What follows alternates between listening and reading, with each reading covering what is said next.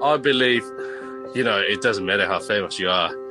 I believe that you can't be the only hero in the game. So without my star, I won't be able to represent or present the thing in my head. This is The Crackling. I'm Anthony Huckstep. At the heart of most food cultures is a sense of sharing, giving, and ensuring sustenance. To provide a communal feast, create connections, and a sense of safety and comfort too. For Terry Intarakhamhaeng, his journey from monk to one of South Australia's best chefs is all centred around community, giving, and sharing. Terry, how are you? Yeah, good. How are you? I'm good. You've become one of the best chefs in South Australia, but you've done so many extraordinary things. Were you always set to become a chef? No, chef is kind of like in my blood because that's where my family-based business. So, but I have been trying to run away from this job for so many times in the past 20 years. Well, take us back to your family and the influence. What was food like for you growing up? Food is the main thing for the family to be united, to be able to sit around. It's a part of our culture. It's a family gathering business as a kind of morning, lunch, and dinner. So when you have chance to sit and joining the meal, you have chance to get to know each other, what they have been through during their day, or what's the plan, as a kind of keep each other in the loop. Are there any sort of dishes or feasts that you can tell us about from when you were young? And who was the sort of inspiration and cook in the family? My inspirations come from Mom. Actually, I'll actually get into food by accident because I'm the youngest one in the family. I get forced to do things that no one else wants to do. It's quite different to other family where the oldest supposed to get forced to do, but in Thailand, I'll get forced to do what I don't want to do. So it started with the day that Mom need to go to the market shopping every morning to get the best produce out of the farmer at the farmer market to bring home and cook for everyone for their lunchbox, for their breakfast, for their dinners. But the Thai people actually eat 3 meals with the same food quite easily. So therefore, Mom just go to do the big shopping in the morning about 4 o'clock and then just cook before the sunrise, and it will be ready for the rest of the day. Are there any dishes or even any pork dishes that you remember from your youth that really stand out that you enjoyed quite a lot? Yeah, I come from Northeast. Northeast is a bit more regional, it's more rural. So we often buy the whole pig or half of the pig. So and then we just cut it into portion, either smoke it, either keep it in the fridge, or preparing some way. We do all sort of things, but my most standing out of the pork dish is pork lard, which is a very fresh lemon, a very lemony. It's very strong flavor. It's very spicy, and we use every part of pig to cook that dish, including organs, intestine, skin, and meat. And also that's where all the famous lard. If you go to a Thai restaurant, you might remember chicken lard.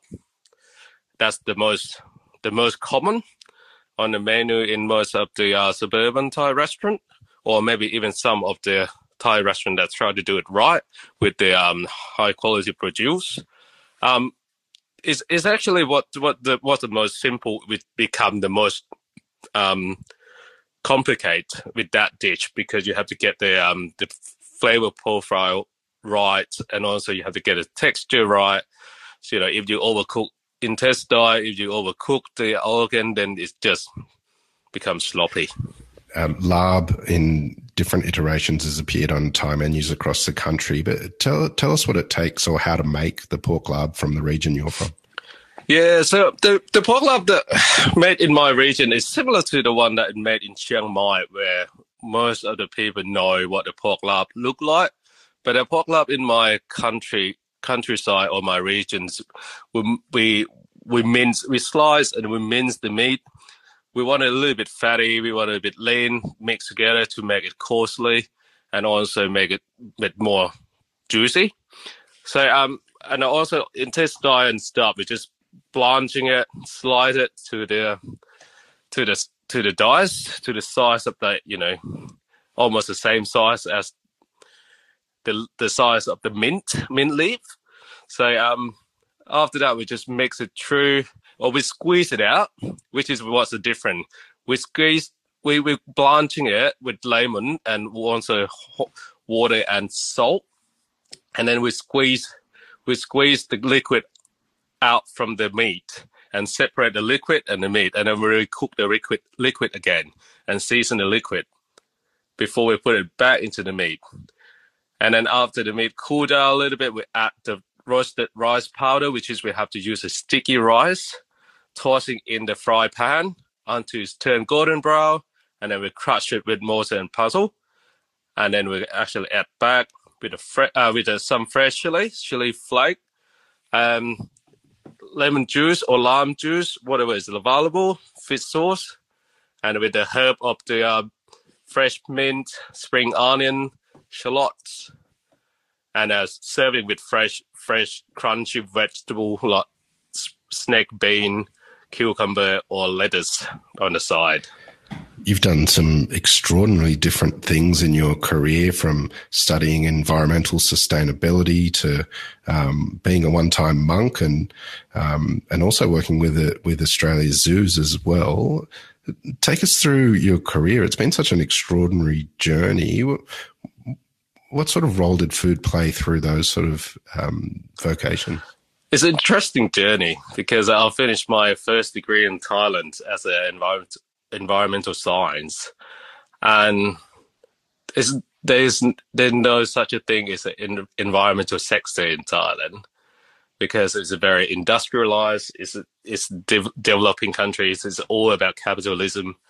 To get a job as an environmentalist is just very rare. So my first job is a tour guide, as related as possible to environmental. You have to have a basic understanding of ecosystem. You have to have a basic understanding of how vegetation, how animals or biologists kind of say. So I'll become a tour guide, and then I will start to have a little bit of a picnic, a little bit of camping. So if you imagine that the way that how you go into the jungle for 6 or 7 hours, is one way that you can actually keep your food fresh. You just try to find the food along the way. So that's what's become when the vegetation growing, when the thing growing. So what edible and what not. That's how the broadcast of environmental impact for me in terms of being a environmentalist.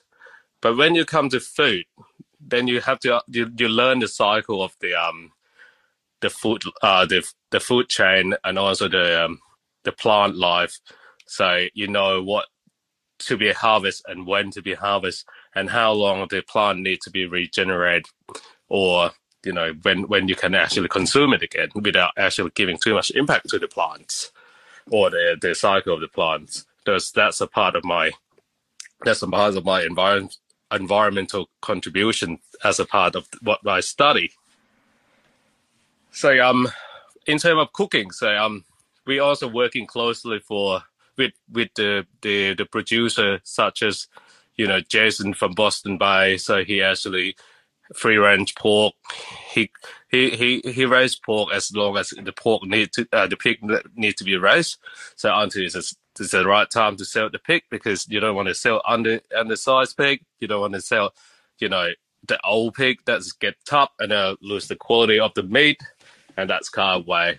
And also you have to be matched with the seasonal vegetation, seasonal vegetable, seasonal herb here in the market or the grower as well. Tell us about your life as a monk and what you got out of that experience.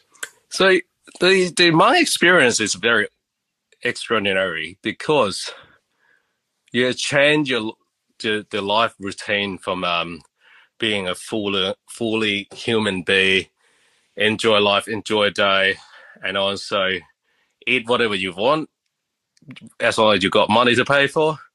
But when you are a monk, so a monk is believed to be self-sustained. You actually just eat enough to survive, not eat because you want to eat.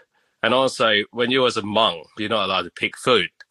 Every morning you will get up about 4 to get ready to go collecting food from the people who believe you are worthwhile for them to feed and keep you alive, because you are the holder of religious, which is you're supposed to learn, study, and it's like a pretty same thing, but in the way of you're not allowed to go to a restaurant, you're not allowed to eat anything after 12 o'clock.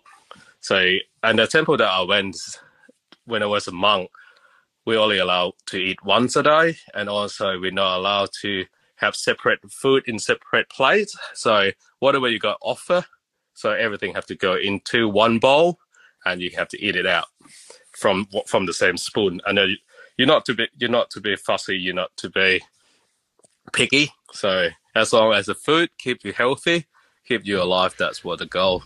How did you end up in Australia and entering a world of chefing when all of your sort of background was veered in other directions? It was when I was 21 or 22, I can't remember, back in the early 2000s, when I start to fulfill my dream, because I'm the big soccer fan, with the skill of the chefing and cooking. So I decided that I would like to go and explore Europe for a couple of years. So, not a couple of years. I actually was supposed to go there for 12 months, but then I ended up staying for 2 years. Try to find a job as a cleaner, try to find a job as, labor or whatever I can get in London. So it's nothing that suitable. And also the communication is get a bit hard back then. And I find my way into the kitchen by accident. So because there is the sign in front of the restaurant in London, in Soho, that's looking for a kitchen hand. And then I just entered and going in. But then it turned out that I can cook better than the chef, and it's for somehow it's not like arrogant way, but because I have many more year experience than some of their chefs, because I've been cooking since I'm 14, because I get forced to do so in my family business. But other than that, that's a Thai restaurant way of life, because the best person you learn how to cook is your mom, not from cooking school. Cooking schools give you technique, but mom give you the heart of cooking, the passion and the care and the love. That's what is different. Tell us about your early experiences in kitchens in South Australia and the stepping stones towards your own restaurant. The first experience, I'm actually very fortunate, because when I first got to Australia and South Australia, I was here as a student, because I just tried to find my way back into other job again. And then at the beginning, I'm still doing part-time job at night while I'm studying during the day as a cook or as a kitchen hand. Try to take something that's not very high responsibility. So but then I got made redundant by the zoo at the time, because of the finance situation of the zoo back then. It just started to getting fragile, and I decided that's it for environment. I believe that I can share my knowledge, or I can contribute to an environment somewhere in the kitchen. So, and then I decided to start looking for a job as a full-time job. So, and at the time, I think looking for a job in the kitchen is not easy, but it's not hard back then. But I decided to apply with the kitchen of the Arana. Yeah, so because that when first Johnson Fellows left McGill Estate to open his own, and he opened 2 restaurants at the same time, and I was lucky enough to join that team of opening the Street 88 Hours and Orana under Johnson Villa, and that's where my influence of native ingredients come from. That experience and that immersion into Australian native ingredients and your knowledge and love of Thai cuisine, what was it like introducing those ingredients into what you do? Yeah, we have the similarity of the dry ground, low rainfall in northeastern Thailand as well. So finding native ingredient is incredible because in Thailand, it's not many people actually go to the market unless they live in a high sky tower. So if as a family you're more likely to go to your farm, to the community forest and look for, local herb, native herb, native vegetation, and because of the understanding of economy, that's the one thing, and also the understanding of the importance of the native ingredient with the quality that the native ingredient produce is important, and also it's a sustainable the way how it is. But once the native ingredient become overpopulated, overpopular in terms of like using and consuming in the restaurant and the market, is also is the way how to destroy the ecosystem. But as we can relate to a lot of vegetation extinct or the animals extinct from a ecosystem for overconsume. And sometimes I'll just think, if you know something, you can share, but also at the same time, you need to know how to look after it.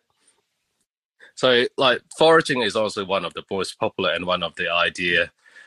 We can actually harvest from the jungle, from the nature, but at the same time, your stomping ground is also can be, a problem. So, because you can stop things growing, but also there is the way you might have to learn how to not going back to the same spot all the time. We have to learn how to live with the system as well. Tell us about Soi.38 and its creation. Were there challenges introducing the food influenced by your mum into South Australia? It's incredibly difficult at the beginning.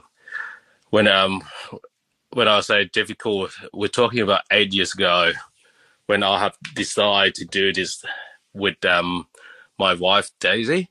So I work for other people for years and a bit, and I found the kitchen that I've been through is not the kitchen that I want to work, and also the way how we produce food in the kitchen, that's not the food I want to eat.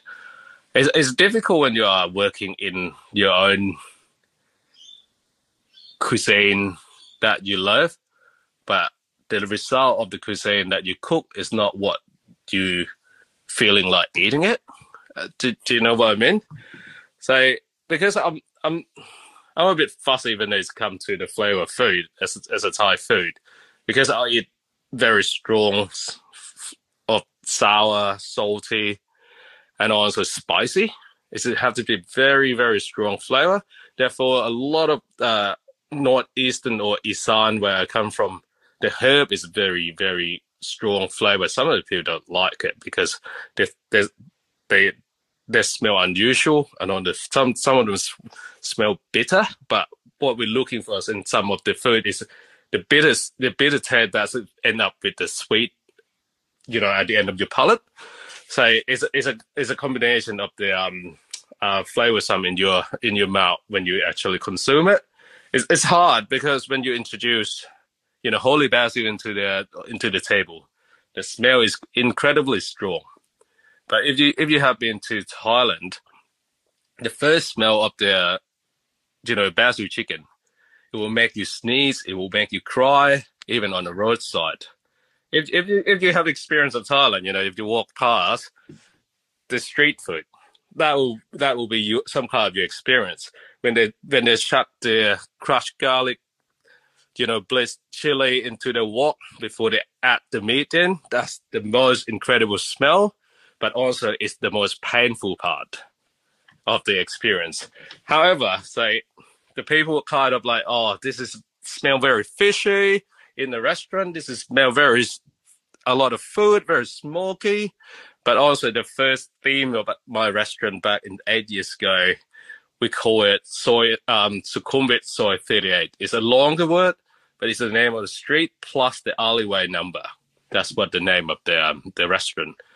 But that's very mouthful, it's a long name. And then we introduced all sorts of the exotic food that the people had never seen before in Thai restaurant menu.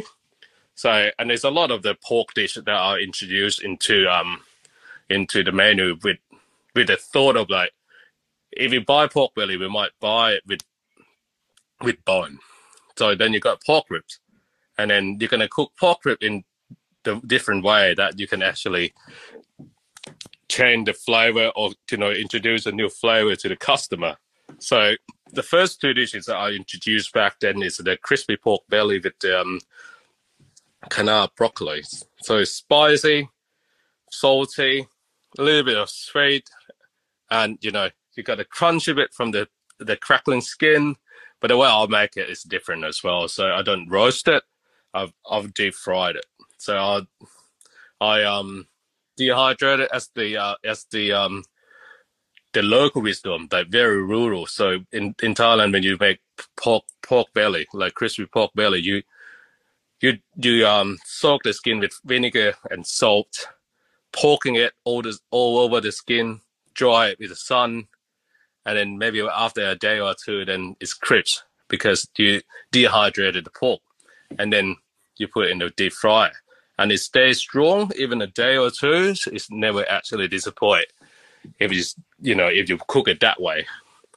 Then and for the pork rib, twice cooked pork ribs, braise it for 2-3 hours with lemongrass and kaffir lam, and then crunchy fry with the dust of the cornstarch, and then toss it over the spice with the wild ginger, peppercorn, kaffir lam, and a little bit of oyster sauce and chili. That's become my two strong signature dish when I first opened. What's the evolution been like for you over the last 8 years? Do you feel like there's a better understanding of your cooking and the cuisine, and you can push the boundaries a bit more now? Yeah, I'm so lucky. Lucky in the people trust and believe in me. So it's very challenging for the first 2 years. Like we don't know. We put all the money that we save into the business that we don't know is gonna last. And we have push as much as we can until it's have been recognized, it's have been noticed, and the people start talking over the city about, if you want to try something different, try something that's not on the menu elsewhere, Soi.38 will be the place. But also it's a long journey because you have to twist the ingredients, you have to source the ingredients, you have to do all sort of things to make sure it's balanced out. And also Thai food back in the day, is actually, Thai food back in the day is associated with cheap food, but the cost to produce a good Thai food is extremely high. So because of the ingredient that you have to choose, you have to source, it's not easy. So if you're talking about, pork lard to serve with the Vietnamese mint, pork lard to serve with, sawtooth coriander. Sawtooth coriander is extremely expensive, 4 leaves for $2. So, and one serve of pork lard, you will need 2 leaves to make it worthwhile flavor. So, and we have to make it right for the flavor because we serve the food that the people eat as much as we are eating it ourselves. So we introduced a new cost, a new price which is challenging because it will be the complaint of like, oh, the portion is too small, the price is too expensive. Yeah, so it's a long journey. At the same time, we have to train our staff. Even some of the staff never been to Thailand, we have to train them like they have been to Thailand. So the information inside out, the geography, the related of culture and the dish, the story behind the dish, we actually add it as a part of our story, which has become more recognized by a lot of people. They feel more appreciated to know where the food come from, what the food related, and also, you know, what they're eating, what in their mouth, what they put in their body. So some people now start to think the life of the animal before become their food. You know, they hope that the animal enjoy their life and it's not been tortured or not been suffered before we put on their plates. Pork is such an important part of Thai cuisine, but there's 6 different regions and the food is so different across those regions. Your expertise is incredible across those 6 regions. Can you give us some examples of how different and versatile pork is within the different regions? Yeah, pork is a funny one. So because the funny produce, because they are more valuable than some of the people value them. So sometimes people think pork is cheap. Pork is not. Pork is dirty. In Thailand, that's because of they believe the religious basis depend. But if we split pork into region, so North and Northeast have consumed a lot of gut and also head. So we use a lot. We eat pig ears. So it sounds like we have a dog, but we eat pig ear. We make 5-spice pig ear salad. Pig head is extremely expensive in Thailand. Pig brain, that's the other thing that we steam it with the banana leaf wrap, basil, curry paste. It's beautiful. And in Chiang Mai in the northern Thailand, they cook pig brain with egg and also fermented pig skin.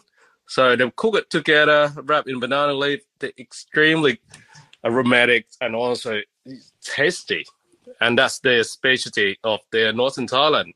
So they are excellent. That's what the food that people in Thailand go to Chiang Mai for. And then Northeast is a lot more lard. We use every part of the animals. It doesn't matter how fatty it is. We mince them together by hand, and then we make a lard. The fat bit, we usually make a soup out of it.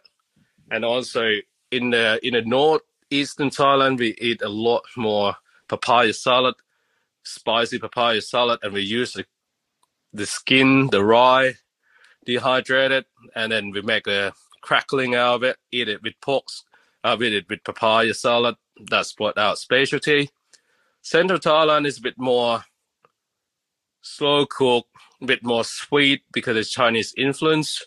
You in the market you will see more pork bellies, diced, braised in 5-spice with palm sugar and star anise, and I serve it with the pickled green mustard and also vinegar chili dressing. So that's what will be in the central. In the south, they would use a bit more like a hog. So they debone it, they dice it with the skin on, and then you get the crunchy, the chewy, the texture. They stir fry it with the yellow curry paste. Extremely spicy. Use very little of sugar, and as well as a stir fry pork mince with the Crackling, which is a lemongrass based kaffir lamb, and it's very dry, nearly no liquid, but it's actually like they cook until all the liquid absorbed into the pork meat, and they serve it on the top of rice. That's incredible. That's how they do. You mentioned Jason from Boston Bay with his pigs. How important are those relationships for you with the pig farmers? Yeah, it's great. Like you pick we first become customer, buyer, and seller But then after a year or two, because we support each other, so he support me when I run out, some difficult time, the payment and stuff. We support each other until we actually both, arrive on the safe side. So we become friends. Every now and then he drop by. If I want to go to Port Lincoln, that's where his farm is. He show me around. He finding other thing for me when need. Relationship is great and also is needed, because if you don't know about each other, you can't be honest to each other what you're selling, what you're buying. And also, Jason is a great man, because I can work with him with all sort of thing. Can I try this? Can I work? Can you cut the hog like this? Can you get me also buko? Can you get me the head? Can you get me the skin? If I have the event, can you get me the whole pig? So we have a good, strong relationship, and we do event together. So every now and then, which make it very, very good relationship to have. You've created this amazing restaurant in South Australia and become a real part of the fabric of the food scene there. What do you love about what you do? What I love about what I do is a lot. I love the new creation. I love the smile on people's face. I love the compliment that my front of house receive when they serve the good food. I believe, it doesn't matter how famous you are. I believe that you can't be the only hero in the game. So without my staff, I won't be able to represent or present the thing in my head outright. So is everyone have their own contribution to my business, and that's what I love. But also, I'm a very hard man to work for, because I'm very, very particular. So there's a lot of my chefs as far as hard to make it right, but once they've done it right, it takes time, it needs time, and the ones that done it right, they quite enjoy working around it, because other than you try to gain what you want to gain, you try to keep the same people around for your consistency. Also, you want to share the successful of chef life. So there's a lot of people just do cooking because that's what they do. But if you don't have passion and you don't love what you do, it's far from success. Well, that passion that you have is shown in the extraordinary contribution that you've made so far to the dining scene there in South Australia. It's an absolute pleasure to have you on the Crackling today to hear just a bit of your story. Please keep in touch, Terry, and we'll catch up again soon. Thank you very much, Hug. This is The Crackling, a Deep in the Weeds production in partnership with Porkstars. I'm Anthony Huckstep. Stay tuned as we catch up with some of Australia's best chefs and pork producers to discover what makes Australian pork so special.